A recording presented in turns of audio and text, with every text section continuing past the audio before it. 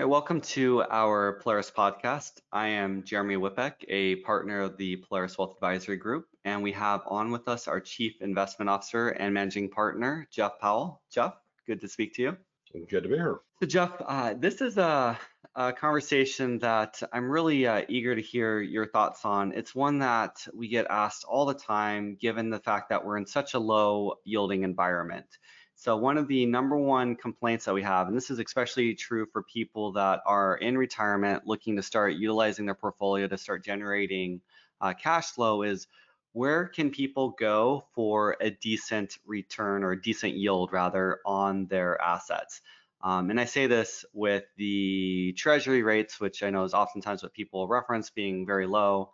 But I guess, first of all, what are your thoughts on where treasuries are at? And then we'll get into some of the areas that people can look at that are alternatives to your typical bond type of portfolio.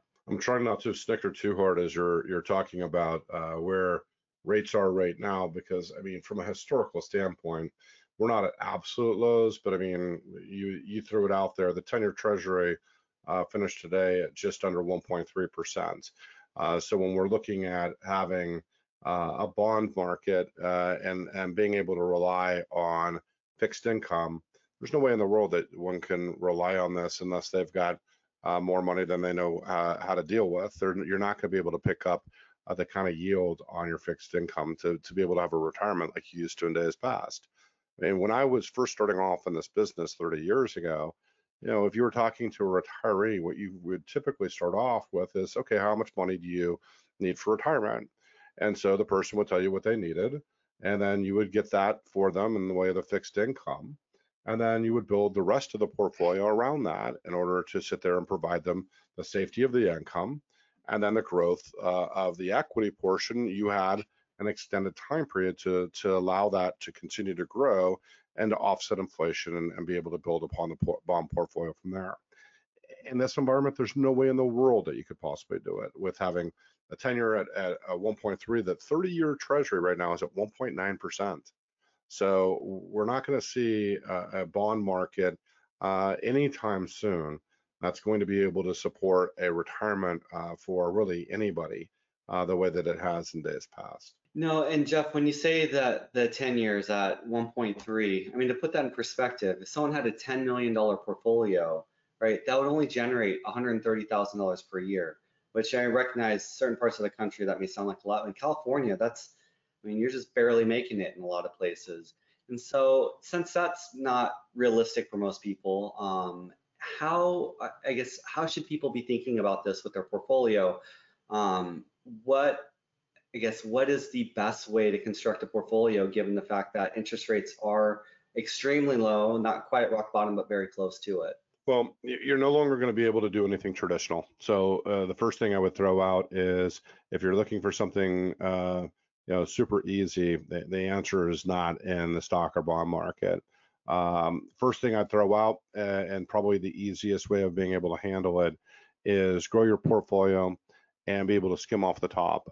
Keep enough money on the sidelines so that you've got 6 months to a year's worth of money, so that if we were to see a material pullback into the stock market, that you're not taking out of your portfolio at 20 or 30% lows, and you're able to fight your way back out of that kind of situation and grow your money. That would be rule number one. From there, though, if you're really going to start looking at alternatives, real estate would be one, annuities would be one, callable yield notes would be a third alternative for somebody to really be looking at, no pun intended, at what they would be looking at within that marketplace. So again, what we're really trying to say is that it's not going to be found in a traditional 60-40 stock to bond portfolio that's out there. You're really going to have to look at it and go, okay, I'm going to go 80-90% stock, and I'm going to just take off the top, and that's going to be my amount of money that I thought I was going to have for income.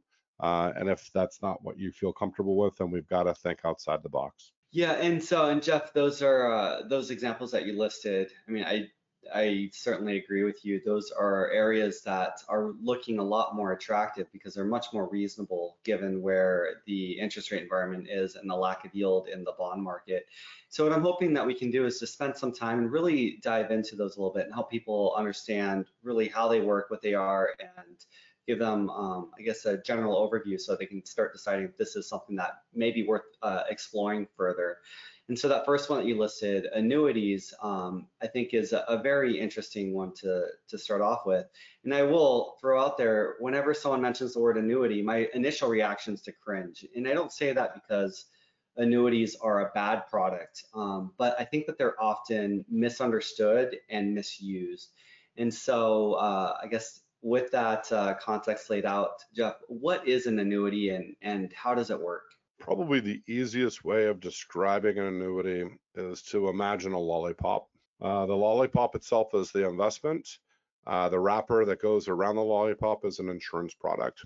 So the actual little wrapper protects your lollipop from taxes, and then the actual underlying investment itself is the lollipop. You can take that lollipop and kind of put it into two different categories. You've got fixed annuities and you've got variable annuities. And within a fixed annuity, basically, the insurance company takes on the risk of providing you a specific income level per year and provides that to you. Now, being the fact that we are at historic, and I do mean historic lows with regard to interest rates. Now, we're not at absolute lows, we're just at historic lows. You probably don't want to be locking in a fixed rate annuity right now when rates are at its all-time low or very close to it. But what you should be looking at is if rates were to go up, perhaps you could lock in a much better rate at a later time and have that as an income stream for the rest of your life, which is what a fixed annuity provides for you. A variable annuity, on the other hand, I mean, if you think about what we're talking about, variable, this is typically invested in mutual funds, and basically you create your own asset allocation, try to grow your portfolio.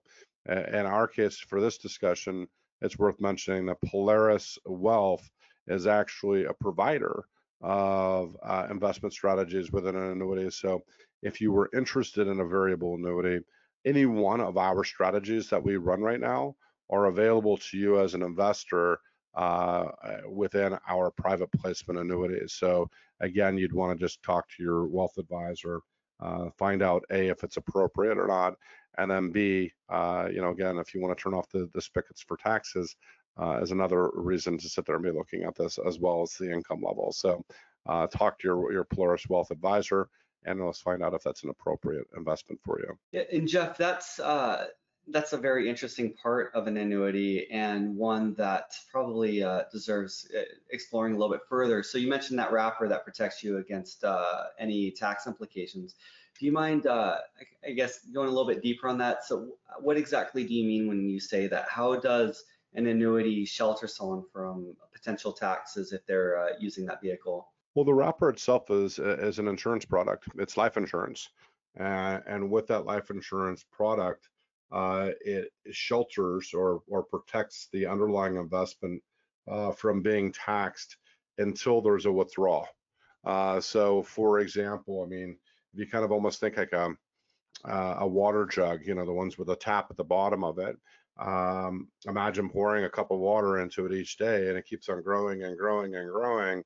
Unless you push the bottom part to start taking and drawing water out, that grows for you without any taxes whatsoever.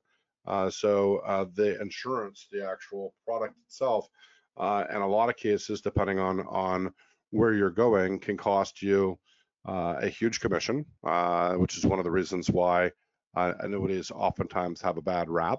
They oftentimes have huge restrictions on the amount of time that you've got to remain in it in order to pull your money out without having any restrictions whatsoever.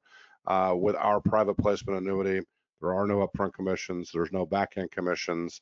The mortality and expense cost to our annuity run 50 basis points or half of 1% on top of what we would typically charge you for straight management of your assets. So you can actually be in our annuity for a half of 1% more per year and make a decision on when you want your taxes to actually be drawn. Yeah, and Jeff, this is one of the aspects of the annuity that I think can be incredibly powerful, is that much like an IRA account where it's growing tax deferred and the taxes are only incurred once the funds are taken out of that annuity. So once you either tap into the income stream or if you end up rolling it out into something that's not tax deferred. So it's been a very effective tool for us for people that are in some of the higher tax brackets with California, and then also the federal taxes being the combination of the two being in excess of 50% for some individuals. And then you mentioned earlier also real estate. So obviously real estate's one of those assets that's very popular in the US. How can real estate be a great income alternative for people? Well, I mean, obviously the person that's buying a general property, you're not looking at your home necessarily as being an investment. So this, what we're really talking about is investment real estate, not put a roof over my head or rent out a room to a VRBO person or something along those lines. What we're really talking about is investing in either commercial or multifamily residency. And again, what we're really trying to do is by the ownership of that real estate, being able to generate enough revenue to be able to be passed on to the underlying investor so that they're able to reap the benefit of investing in it. So when we talk about real estate, rather than yield, which is what we typically talk about with fixed income, we talk about cap rate or capitalization rate, which all that really means is I put $100,000 in to this investment, how much am I getting back out? Okay, so if you actually own the property itself, you got to back out things like your mortgage, things about like the house not being rented, your insurance costs. If there's a homeowners association fee, you name whatever associated expense that comes along with that, and that goes against your cap rate, which makes it, especially on the coasts, California in particular. And again, if you look kind of at the Northeast, as well as even places like Miami and so on, it makes it very, very, very hard to generate significant income when you've got to pay a mortgage, you got to pay insurance, you got to pay taxes, you got to pay homeowners dues, and so on. But really what you want to be looking at within it, and what we've been helping our clients do, is find real estate investments that are paying 6, 7, 8, in some cases even higher income, where they are completely hands off. They're not taking a phone call from their tenant saying their plumbing is backed up and they need to get a plumber out to unclog a toilet. They are passive investors making good income off of an investment that prior to that they weren't able to sit there and find solid numbers. So that's something that is definitely worth our clients exploring when you're talking about cash on cash, getting that kind of number. So you were talking before about that person with $10 million only being able to get about $130,000. Well, in this case with real estate, if you're talking about an 8% return on something like that, you're talking about $1.5 million, not 10 million, to get to that $130,000 level. Yeah, and when you lay it in that context, I mean, the difference is staggering. And then on top of that, there's upside potential in that real estate portfolio, whereas fixed income, it's very difficult to build a case that those values are going to go up. And Jeff, can you talk a little bit about the various ways to invest in real estate? So the one that naturally comes to mind is direct ownership. So someone goes out and buys a property or multiple properties, but are there other ways that people can own real estate if they don't want to do all that legwork? Yeah, I mean, there are multiple ways. I mean, obviously, again, biggest thing out there is that direct ownership. I think that's probably the most common for, almost your do-it-yourselfers. Another super easy way of doing it is going out. There are companies, stocks that you can buy right now, real estate investment trusts that you can go out and you can buy directly and have the underlying valuation of what they have. So, a Simon Properties Group would be a great example of a company that owns a ton of other properties. You buy one stock and you've got ownership in all of them because you are an owner of the underlying company. So that's probably the second most common way of being able to do it, is just to go out and buy a common stock. Getting down a little bit more granular, you can invest in a Delaware statutory trust And you can also just directly get yourself involved in a limited partnership where you're just doing direct investments into a kind of a consortium of and allow that manager, or I should say that the overall real estate person, to physically buy the property itself, run that property. Yes, you do pay for that, but again, you can make some very good money, both in the way in the form of growth as well as income in this.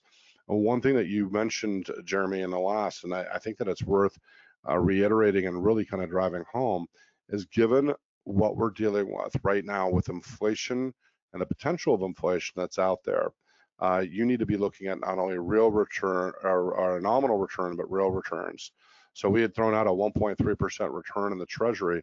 But when you take into account right now that core inflation is at 3.8%, you're basically saying that you're more than happy to sit there and throw away 2.3, 2.5, depending on where rates go from here, buying your buying ability to go away. So to your point, not only do you need to have that income being generated from whatever real estate that you own, but you should also really be looking at what the future growth pattern of that real estate is as well, because it's equally as important. If you're going to offset whatever inflation that we're dealing with right now, and still be able to collect a check on what you're taking, you need to have both. Yeah, Jeff, and that's a great point.